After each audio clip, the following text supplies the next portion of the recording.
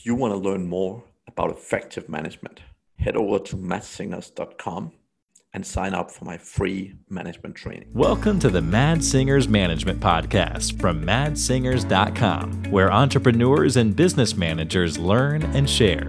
If you like the show, don't forget to leave a review. Hello, and welcome back to the Mad Singers Management Podcast. Today, I'm joined by Dr. Erica Michalski. Welcome, Erica. Thank you. So glad to be here with you this morning, this afternoon, this evening, depending on what time you're listening. Well, yeah, all around the world. We are broadcasting worldwide, so it could be whenever. So, how are you? I am entering the new year with enthusiasm, and that feels pretty good. Sometimes that's harder to do than others. Awesome. I'm great. How are you? I am fantastic. I'm super excited to talk to you today because we have some interesting topics in mind.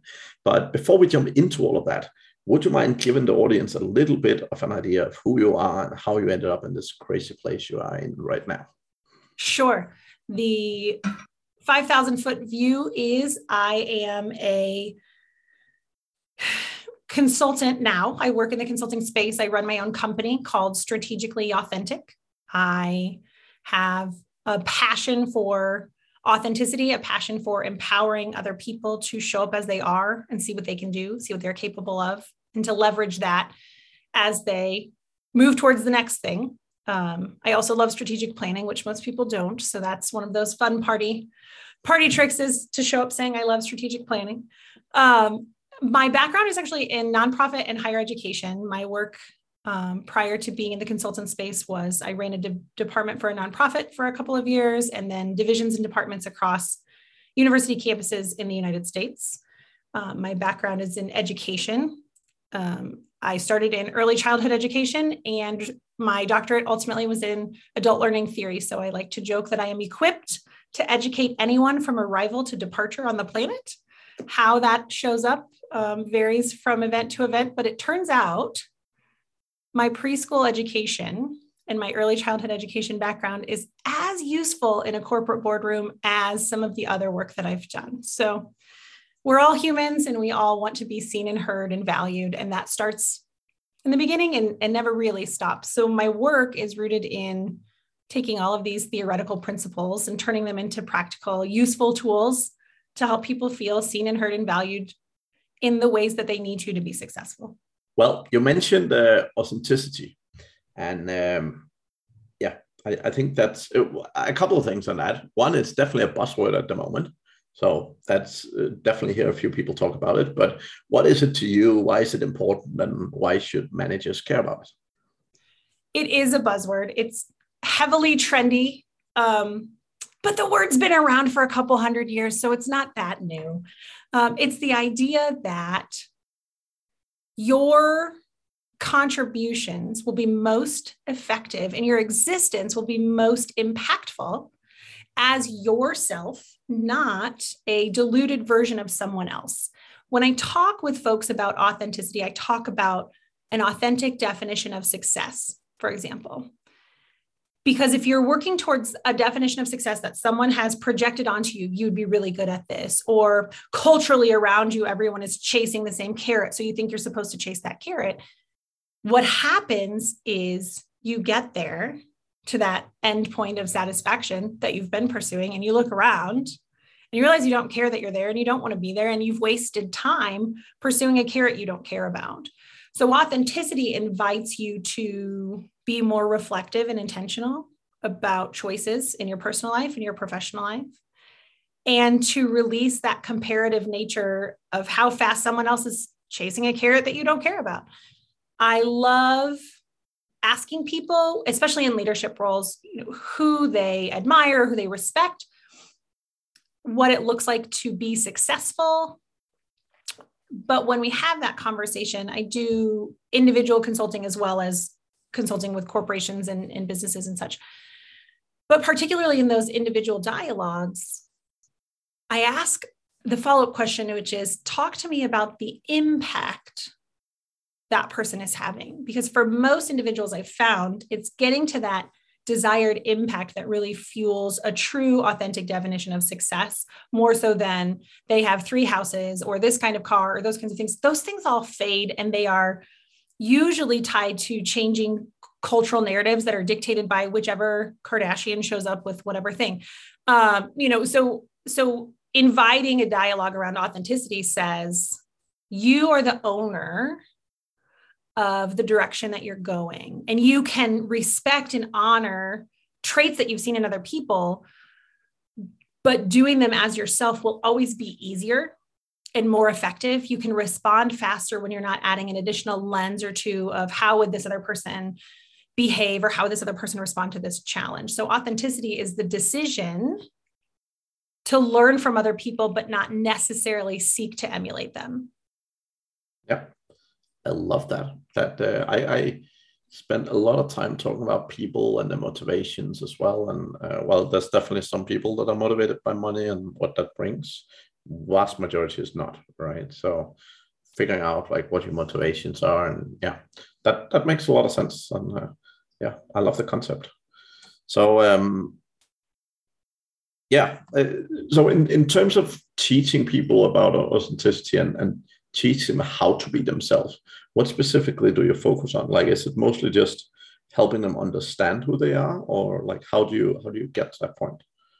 It depends on how they show up. Just like anything else, if you have been exposed to 20 years of terrible leadership, it takes a while to figure out your authentic leadership style because you have only seen bad representations, or you've seen only really good ones, but they're not really good ones that feel genuine to you. So part of it is about what feels good when you're doing it in a meeting or when you're having conversations. How does it feel at the end of the day? How do those behaviors feel? And I know you love to look at people's behaviors and decision-making and the choices and how they show up. So it's, what does that feel like? Another layer that often gets missed is people silo the dialogue of an authentic personal life, an authentic professional life, and they're pursuing, and sometimes the roads are going in opposite directions, and they've never stepped back to say, oh, if I'm pursuing success as a professional, I want to be this by the time I'm 30, or I want to have published this many things or that sort of thing. But if I'm pursuing my authentic personal life, I want to have, these following things in place. Sometimes we can't do both concurrently, but we've never looked at the two timelines under the guise that they're both our singular timeline. So that conversation is often tricky because I see incredibly aspirational young professionals a lot who come to the table with this fantastic list of things. And I love these lists. I love ambition. Please. I was the youngest associate dean in the history of the institution that I worked for. I love ambition. Bring it on. But when your ambition clouds your ability to recognize your holistic life, what happens is you still can't get to that point of satisfaction. And when things get hard, something crumbles because you've written your personal definition in stone and your professional definition in stone, but you forgot that you only had one rock. Let me be a little bit controversial here. So I think some people are generally more, what's the right word? More successful, being a little bit unhappy. So particularly when you look at very competitive people, my experience is that in a lot of cases, their unhappiness is actually what drives them. Because the fact that they always, they're always looking for more, they always want what's next. And the fact that they aren't getting satisfied actually, in my experience, helps them keep pushing for things. Now, you can always argue if that's what they should really be doing and all that kind of stuff. But with very competitive people in particular, I see that being quite the case in a lot of times. Well, that brings up two different thoughts.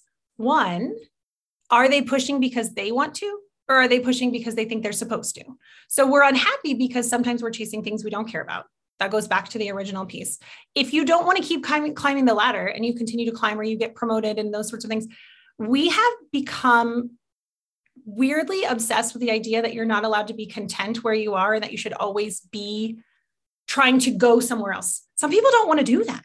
And that's okay, but it gets a bad rap for wanting to be where you are. You can grow in your depth and breadth of impact in a role instead of continuing to climb the ladder. Some people don't ever want to be the CEO of a company, and that's okay, but we act like it's not. So some of that pursuit is problematic because we think we're supposed to keep pushing and pushing and pushing, because the idea that we would be content seems flawed, or like we're not ambitious enough. Because again, the cultural norm is that ambition is right, correct? Right. Yeah, I totally agree on that one. So what I would say is generally the people who are extremely competitive by nature are usually the ones who want to keep climbing the ladder, keep building, or keep pushing things, right? And they are often the ones that do drive the goals they want. I think actually the problem I see in most cases with people who pursue things that they aren't really looking for is actually people who try and emulate those people. Because sure. what happens is in a lot of our society, it's the really competitive people. It's those famous people like Elon Musk and Steve Jobs and all these people. It's the people that a lot of individuals look up to, right? And they think they have to be like them. And actually, my favorite management book in the whole world is called First Break All the Rules. And the author skips me right now, but basically the whole concept of it is basically learning your leadership style and learning how to utilize your strength to be a leader. Because again, most people look at these famous individuals and, you know, if you're not super assertive, if you're not necessarily an asshole that's willing to call right. employees at 3 a.m. in the morning and shout at them if they don't answer after 10 seconds or whatever, you know, you probably don't fit into that style of how to do things, right? Sure. So generally when I see the people that I see, the very competitive people is usually the ones that do want to climb the ladder and are super eager for the money, right? Sorry, I actually interrupted you. I interrupted you. So you said that's okay. No, that's okay. That's perfect, because you just handed me the greatest softball. I introduced myself talking about my passion for authenticity. What I neglected to mention is, for fun, I do research in neuroscience spaces. So we will segue briefly into the newest research around dopamine and highly dopaminergic people. The reality is this, and this is where we see it in entrepreneurs more than a lot of other populations. And I have a great book that I can reference. It's actually sitting in a pile just behind me because I was building some content for a series that I'm doing.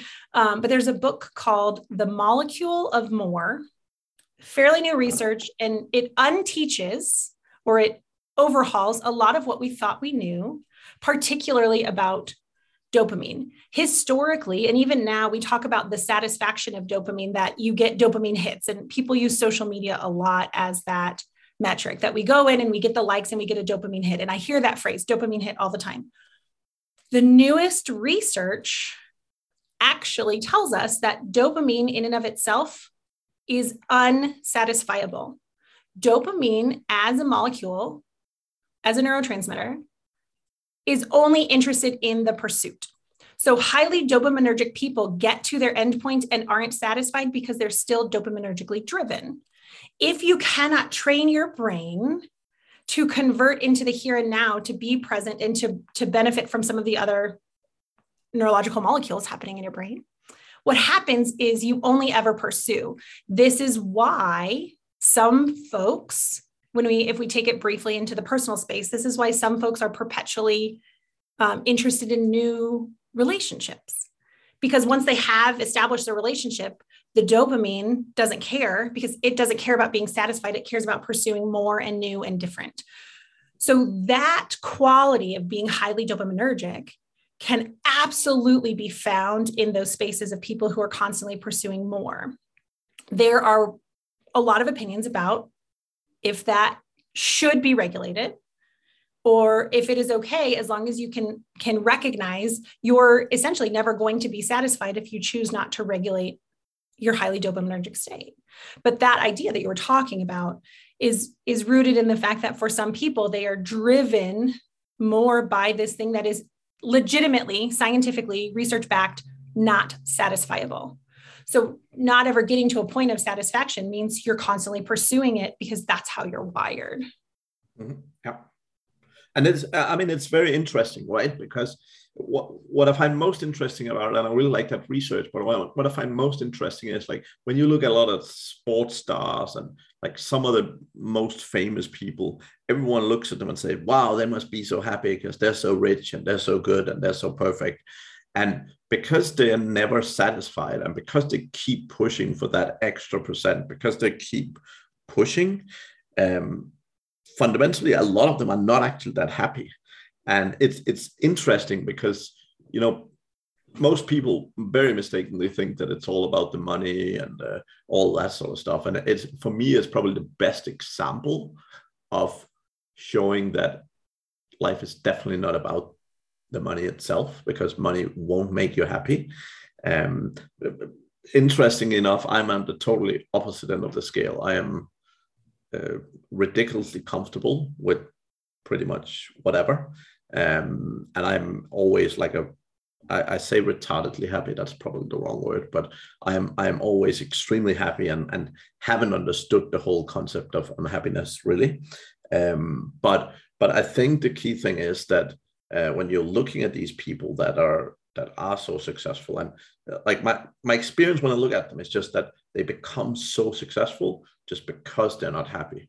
Because the second they get satisfaction, the second they feel, oh, I made it, then they totally just lose that drive, right?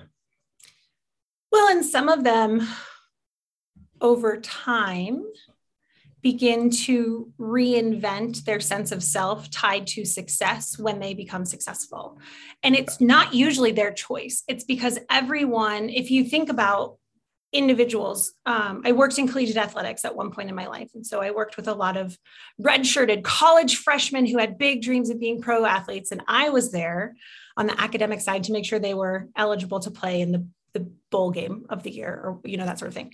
And I sat with a lot of folks who had these big ideas, and some of them were successful. Some of my athletes would come in and say, hey, when you play Madden, you can be me, because like different things. And I would see them as they would go on to play in the NFL and have these careers. And it was really fun. But having relationships with some of those individuals, from redshirted freshmen, nobody. The people who knew them were their local high school newspaper, right? And the evolution of being known for a thing, if you are not in a stable environment, if you are not doing the work outside of being known for that singular thing to have an actual sense of self. And if you think about developmentally, these were young men, 18 to 23. So prefrontal cortex, not even fully developed. We know this. Science tells us they weren't all the way there yet. And in that peak developmental phase, external sources were telling them who they were. So if you become a metric of achievement, and that's who people recognize and define you as, it takes more work to decide who you are authentically. And if you don't do that work, if no one is there helping you do that work, if no one is having a conversation with you about who you actually are, and instead is having a conversation with you about how fast you can run, how far you can throw that ball, whether you can catch it and also get pummeled, your identity as a human gets lost and becomes your capacity for achievement. And when our capacity for achievement is how we see ourselves, we will feel compelled to achieve more. Just like if my capacity, because just like my sense of self is, so I'm a pretty compassionate human being. I'm a philanthropic human being. I was raised by someone who told me, you have to pay your civic rent. You do service. You care for other human beings because you're above ground and they're above ground and they need your support. Not because they can do anything for you. Because that's a part of my identity. When I have those opportunities to do more philanthropic work, I do that. The same holds true for achievement, but it looks and feels very different. And my ability to contribute to, and I use this because it's easy, my ability to contribute philanthropically will never be impeded.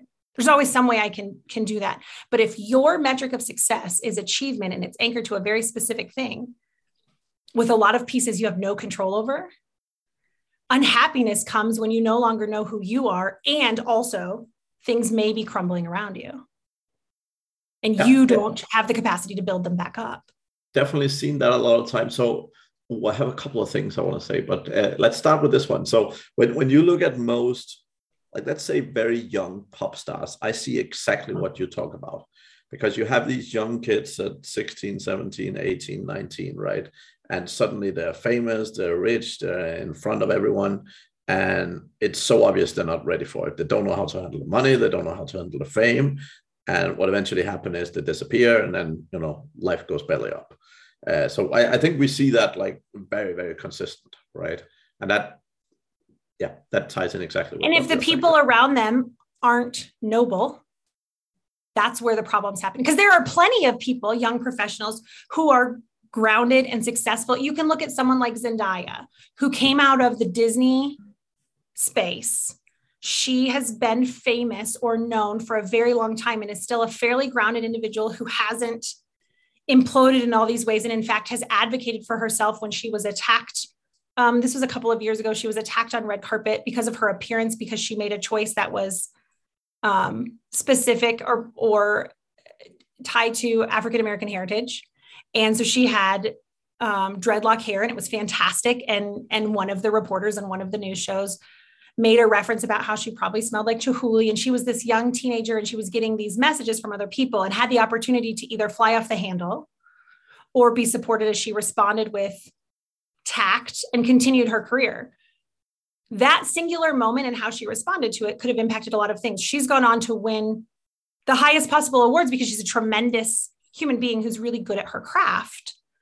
And there are other individuals who, as teens and young adults, with that one singular negative feedback from external pop culture, a reporter saying, it was Juliana Rancic, I think that's her name, whoever it is saying this thing, some of those pop stars, some of those exact people you're talking about would implode. And when that happens, it's usually because no one around them is helping them figure out how to be present and respond. So you're absolutely correct. Without the right support in place, success is the dream until it is a nightmare. I mean, that's as simple as it gets. So one area where I see this a lot. So I work with a lot of entrepreneurs, and both some younger, but also some 50 plus. Sure. And what happens is that they identify so much with their business. The second they sell it and make a lot of money, that's exactly what happens. They totally lose their identity. So many of them, that dreamed of making a sale, of making 10 million or 20 million or 50 million or 100 million or whatever. And literally from the minute they do it, they literally lose their identity. And I've seen some scary examples of that happening, right? Sure. And when you lose your identity and have infinite resources or seemingly infinite resources, you can try on all sorts of identities. And some of them are incredibly dangerous. Some of them are erratic. Some of them will erode every relationship you had along the way, because that lack of sense of self, that desire to be enmeshed, authenticity, who I am and my business, is usually because at no point along the way or somewhere it got lost was the question, who I am when I'm not working. Who am I when, and for some of them, they're like, well, I'm always working. My phone's always on. I take calls, and I get it. I lived that life for a while. And then I set boundaries and I turned my phone off, and it was the most liberating thing. But if you never ask yourself as an entrepreneur the question, who else am I? Then you teach yourself over time, you are only your work. So it's the responsibility of an individual to decide how to anchor themselves in a broader fashion. Because if you have a background in any sort of engineering, a stable base is wide, right? We don't build teeny tiny skinny buildings. There's a reason for that. And so what I see is people forget the need for a stable base. And instead, I have 2 elementary school age children. And when they were little, we used to build with blocks a lot, standard wooden blocks from, a gajillion years ago that have been passed down through households. They were in my grandparents, we all had them, little wooden blocks. If you build a little wooden block tower, and you only have one block on the bottom, it doesn't take much as it gets taller. So if your identity is tied to that singular wooden block of success and you keep building on it, keep building on it, and you keep having it, that's okay. As long as you know when it falls, the entirety of it's going to crumble all the way back down to the base. Those with a stable base don't fall to the bottom. That's what we need to ask people. And when I work with entrepreneurs and folks who are highly ambitious, I ask hard questions that seem really simple to folks who are in other spaces, but I ask hard questions like, who are you? Who do you see yourself as? And if they don't have any answers that aren't tied to work, I know that dialogue and the support that I provide for them is probably going to be a little different than they were anticipating, because falling from a tall, skinny tower is terrifying, and it can completely erase any sense of self that people have. Now, the last place where I've seen this quite a lot is with couples that have been together for a long time, because they identify as a couple. And if they ever get divorced, occasionally, sometimes one or both of them literally crumble because of the same thing. They have been so identified, and they've identified themselves with being this couple, and now suddenly they're not. And I've seen a lot of people where this identity piece as well happens in that scenario exactly as well, right? Sure. With my background in human development, I actually taught a course on intimate relations and marriage for a while. So I've had a lot of conversations in that space of what does it look like to decide on divorce? What does it look like to go through divorce? And one of those pieces, and one of the reasons that happens, is exactly what we've already talked about. If an individual in a relationship chooses to build their identity on that singular base block of being the spouse of someone else, or being the spouse of someone else and being the parent of the children, when the children grow up, we see an increase in divorce when children leave homes. And that's because one partner may have decided that they are a parent. And then when children go into their adult lives and they have no longer that piece of identity, they may realize they don't know who they are. And if they try to reinvent themselves, they become a person that is unrecognizable to the other partner. And so depending on the partnership and that sort of thing, there are a lot of layers, and we don't have time to unpack all of that. But my point is this: just like an entrepreneur in a business whose identity is tied to the singular success of the work, any individual in any relationship, if your identity is tied to a singular point, that's not sustainable. It's just not. Awesome. Well, that's super interesting. Super interesting. The last point we talked a little bit about before we actually got started with this podcast was investing in people. And this is one of my key things. Obviously, I heavily encourage business and organizations in general to invest in particularly their managers, because unfortunately, most people don't develop their managers very much. So people development in general, and you had a really solid point on this. So I figured I'd love to know sort of your view on people development and what you see happening a lot. Well, first, you're right. People don't invest in, I would push back and say they invest in their managers, but not in their managers' soft skills, which make them successful managers. They see people who are successful at a task, a responsibility, and being on academic campuses. I see this a lot. You can move up an academic ladder and have no ability to manage or work with people, but be really good at a thing. The problem is that one thing that you're good at often has nothing to do with managing teams. So being good at a thing and then getting promoted because you're good at the thing and given no additional support to be good at the next thing is useless, and ultimately can cause discourse, and departments can erode really quickly when leaders don't know how to lead. But it happens all the time. So we invest in people who are successful without assessing whether that success is an indicator of success in the new type of role. And that's where there's a problematic challenge. And that is, leadership from the top down needs to say, this person is successful and at this one thing, and has the potential to grow in these other areas. Let's equip them before we promote them. So one of my big things is training people before we give them new titles. I get on the job learning. I appreciate it, all those things. But if we are not doing ourselves the service of equipping them to at least be able to have an impact on day one with that new title, we're creating a rift in our organization about how we see people, and we're doing them a disservice. We're asking them to be successful, but we're not setting them up for that. And that doesn't feel fair or appropriate. Going back to the feeling seen and heard and valued. I don't value you enough to make sure you're successful, but I see that you're good at this other thing. So I'm going to put you in the role in hope. Hope is not a strategy. I say this a lot. Hope is not a strategy. Now, I'm a huge proponent of hope. My husband went through emergency chemo and was supposed to die, and he just celebrated 6 years yesterday from when he rang the bell and finished treatment and is still here. So I love hope. We hoped a lot during that time, but hope isn't a leadership strategy. Hope isn't a management strategy. What I also find is a fear of investment in other people because they won't stay.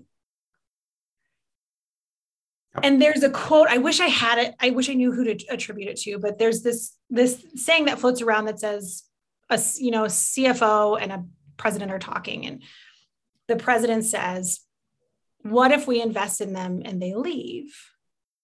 And then the response is, what if we don't and they stay? Assuming people are going to be there until they are not. And assuming that you have the opportunity to help them be as successful as they can while they are there, and letting go of all the other parts is how you really engage an employee base differently. And we know from research that engaged employees stay. So it isn't this like chicken and an egg. How long will they stay? If I invest in them, will they take their skills somewhere else? No, invest in your people and watch what happens. Because even if they're only there for 18 months, if they're there for 18 months and they're doing the best work that they've done for you, that's a valuable 18 months and your bottom line is going to see it. And if they see that they are having an impact, they were invested in, they were valued, the conversation about leaving is different. People leave when they don't feel valued. When we invest in them, they feel valued. But that cyclical nature of if we invest in them and then they leave and then we have to invest in new people and all these things, that's very short-sighted. And the larger impact and the culture of investment in your team, the culture of awareness that we want our people to grow while they're with us, whether it's 18 months or 5 years or 20 years, that changes how we invite people to show up to work. That changes how we invite them to exist in our organization while it's there. And it changes this culture of expectation around growth and development and investing in people because we are capable of doing so. And folks stick around when they feel like they will continue to be invested in. But that begs a completely different conversation, which is mandatory professional development versus a tailored professional development curriculum for individuals based on their goals and assessment and, definition of success. And that's a different dialogue for a different day. But forced professional development that isn't anchored to specific growth that people need, when it isn't tied to needs assessment and that sort of thing. Somebody read a book, so we all have to sit in a meeting about it. That professional development, that's not professional development. That's not investing in your people. That's driving them bananas and impeding their ability to get work done.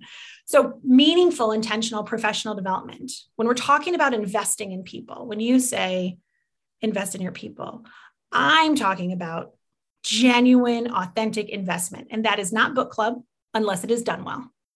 That is not one-day retreats unless they are done well with intention, rooted in meaningful needs assessment for the actual people.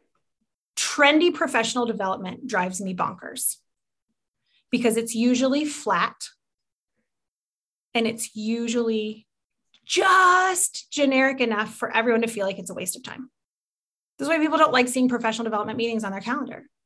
Intentional professional development, the idea of actually investing in people, changes cultures and invites people to stay longer.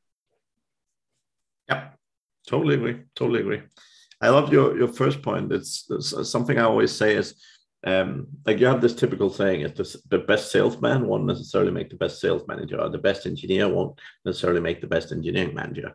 So the way I turn that around is I say, if someone have the skills and the personality to learn how to be the best engineer or to learn how to be the best sales manager, they can also, best salesperson, they can also learn how to become a good manager with the right tools and support and learning and so on, right? Because being the top of literally any field, like, that's not an easy thing. It's not just like, you don't just walk in and become the best salesman overnight, right? Like it takes time, it takes effort, it takes dedication, and so on and so forth. And the point is, if people have that already with the right training and the right skill, sort of the right support, they can definitely become a great manager as well. However, it doesn't happen overnight. Like, it's not just promoting them and then suddenly they're magically great, right? Like, that's, yeah. And they have to want to. If they don't care about growing as a manager, you can give them all the skills and resources and the personal coach and whatever else you want. Look, I have been hired and contracted to personally coach people who are great at a thing to be great at leading a team of people doing that thing. Some of them don't care about supporting other people. I can give them every tip and trick and walk them through and tell them how to design the best meetings and all, whatever it is. You can too, because I know you're working in this space, but you've met those people who are capable and don't care. And if they don't care, you can't, at the end of the day, you can't force someone to care about a role that they're playing. So then ultimately what you have is a sense of discourse and dissatisfaction for all the people who have to report to someone who is overtly not interested in them. Yeah, I agree to a certain extent. However, what I see the most is that the reason why people aren't interested, again, is often I see it as a chicken and egg thing. They haven't got the training. Because what often happens, like if you start with a brand new thing, if someone says, hey, Erica, go do marketing. If you know nothing about it and you start looking at it and you're like, wow, that looks wildly complicated. I don't know what I'm doing. That is not my thing, right? So a lot of the time, what I see is that, and I work with a lot of organizations where, you have people that have been put into these managerial positions and they're just like, they have no idea what they're doing, right? But my experience is when you actually give them the training, when you actually give them the support, that attitude changes a lot, right? And I would say I've had probably at least 50 people come to me and say, I don't want to manage people. I don't enjoy doing it, right? And with the right training and the right support, have totally turned around and said, I love it now, right? So I totally agree. There's definitely people, and there's people in all organizations with a bad attitude and a bad mentality in the sense of, totally negative and all that kind of stuff. And if you first have a bad attitude, that's definitely a harder thing to change, right? Completely. But I do see a lot of people that kind of, they don't feel secure in this thing. And particularly like engineers, for example, if they're so used to engineering and they're so used to being an expert and knowing every bit, it's so difficult for them to go into something they know nothing about and do it really well, right? Sure. Well, similarly, so engineering is a great example. I happen to be married to a molecular virologist, so an elite scientist working in his field. And you see that in the sciences all the time. So he works at a biotech firm he's been busy with COVID for the past 2 years, but prior to that was working on cancer treatments that were cell specific and all these things. But in the organization with the work that he does, it's the same. You have some folks who are really good at the science side, but you need someone to lead a team of scientists, and you have to find a person who wants to do that. Some folks don't want to. And I go back to, if you love bench work in science, if that's what you love to do, the experiments is where your heart is, and someone pulls you up the ladder, you may be able to do it well, but you won't necessarily be satisfied in that work because it's not what you want to be doing.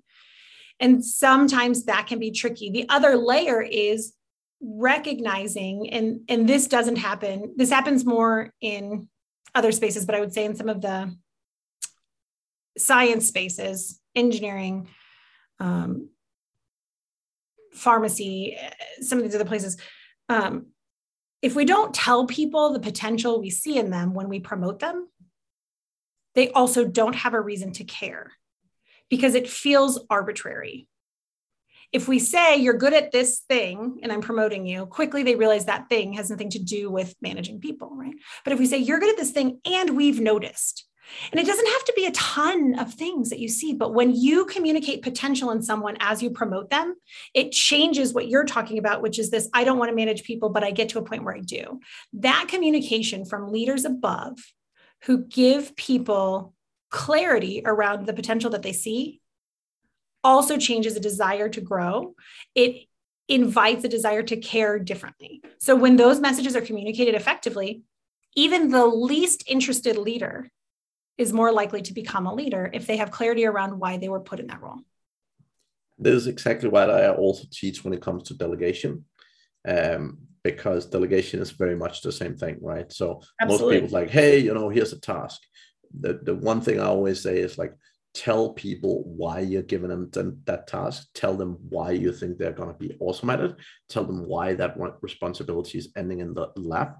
And, it's a totally different scenario when you start doing that, right? Absolutely. And if it's new to them, along with telling them why you see the capacity, you say, I also realize this is a new task and I'll be available if you hit a question. Because when we forget to say, I realize this is new to you, I realize this is going to be a different type of challenge.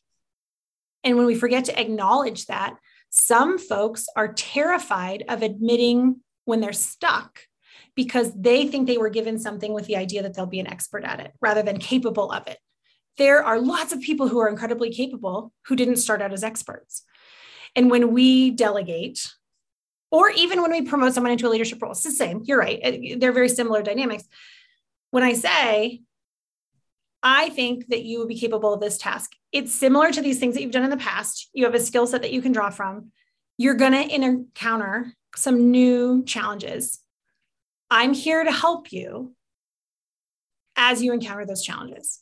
It's incredibly powerful to remind people that as a supporter of them, as a leader of them, as someone they report to, they're going to hit things.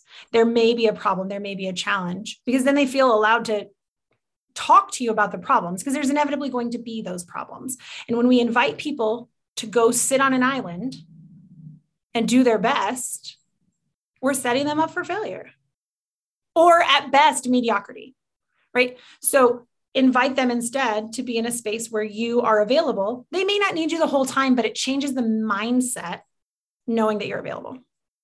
Erica, super duper interesting conversation. I really thoroughly enjoyed it. Before we finish off, any sort of last resources or anything you'd recommend people to take a look at, or anything? Oh my goodness. That list is so long. That's a tricky question for a singular resource. I think honestly, Adam Grant just came out with a really great book during the pandemic called Think Again. Mm-hmm. And for a lot of folks in this space, whether you're new to the space or not, one of the greatest messages from that text is best practices are problematic because they stop people from continuing to think about how else. So I love that book. I think it's a great book. But even that theme from that book, and Adam Grant is very active in lots of spaces. And so, you can get a lot of content from him without ever going to Wharton. The idea that you become comfortable because things are successful, because things are working, is one of the most dangerous places to be. Comfortably successful isn't sustainable. And so continuing to explore how to grow, how to change, what's working, and analyzing why it's working, not the what, but the why. And Simon Sinek talks about know your why. This is a different version of your why. Why is this training working for this individual? Why is this training working for this cohort? Why? How do we translate the whys instead of the whats? And when you have best practices, you become so anchored to the whats that when you have a different type of dynamic, they no longer work. Yeah. Totally makes sense. Erica, awesome to have you on here. If people are eager to connect with you, what's the best way to do so? They can come find my website. Strategically Authentic is too many letters for people to type. So when we built my website, it is StratAuth, www.strat, AUTH.com, because we live in a world of efficiency. And so I love you all and your efficient fingers, and I wanted to honor that. Also on Instagram, I'm incredibly active. I share a ton of content. My Instagram handle is at Consultant Barbie. We did not talk about why I have gone in that direction, but if you think about authenticity, Barbie went to space in pink glitter. If that's not authenticity, I don't know what is. So you can come find me there. I am pretty active with providing content in ideas about professional development and strategic planning there. So those are the best ways to find me. And if there's something you heard that you want to talk about, come find me. Let's do it. Awesome. Thank you very, very much. That was awesome talking. And I hope the audience enjoyed it as much as I did. Thank you. What a great conversation in lots of different directions. How fun. Definitely. To the audience, thank you very much for listening all the way to the end. We'll be back again next week. Thank you for listening to the Mad Singers Management Podcast. Please leave a review. It means the world to us. You can also learn more about management at madsingers.com.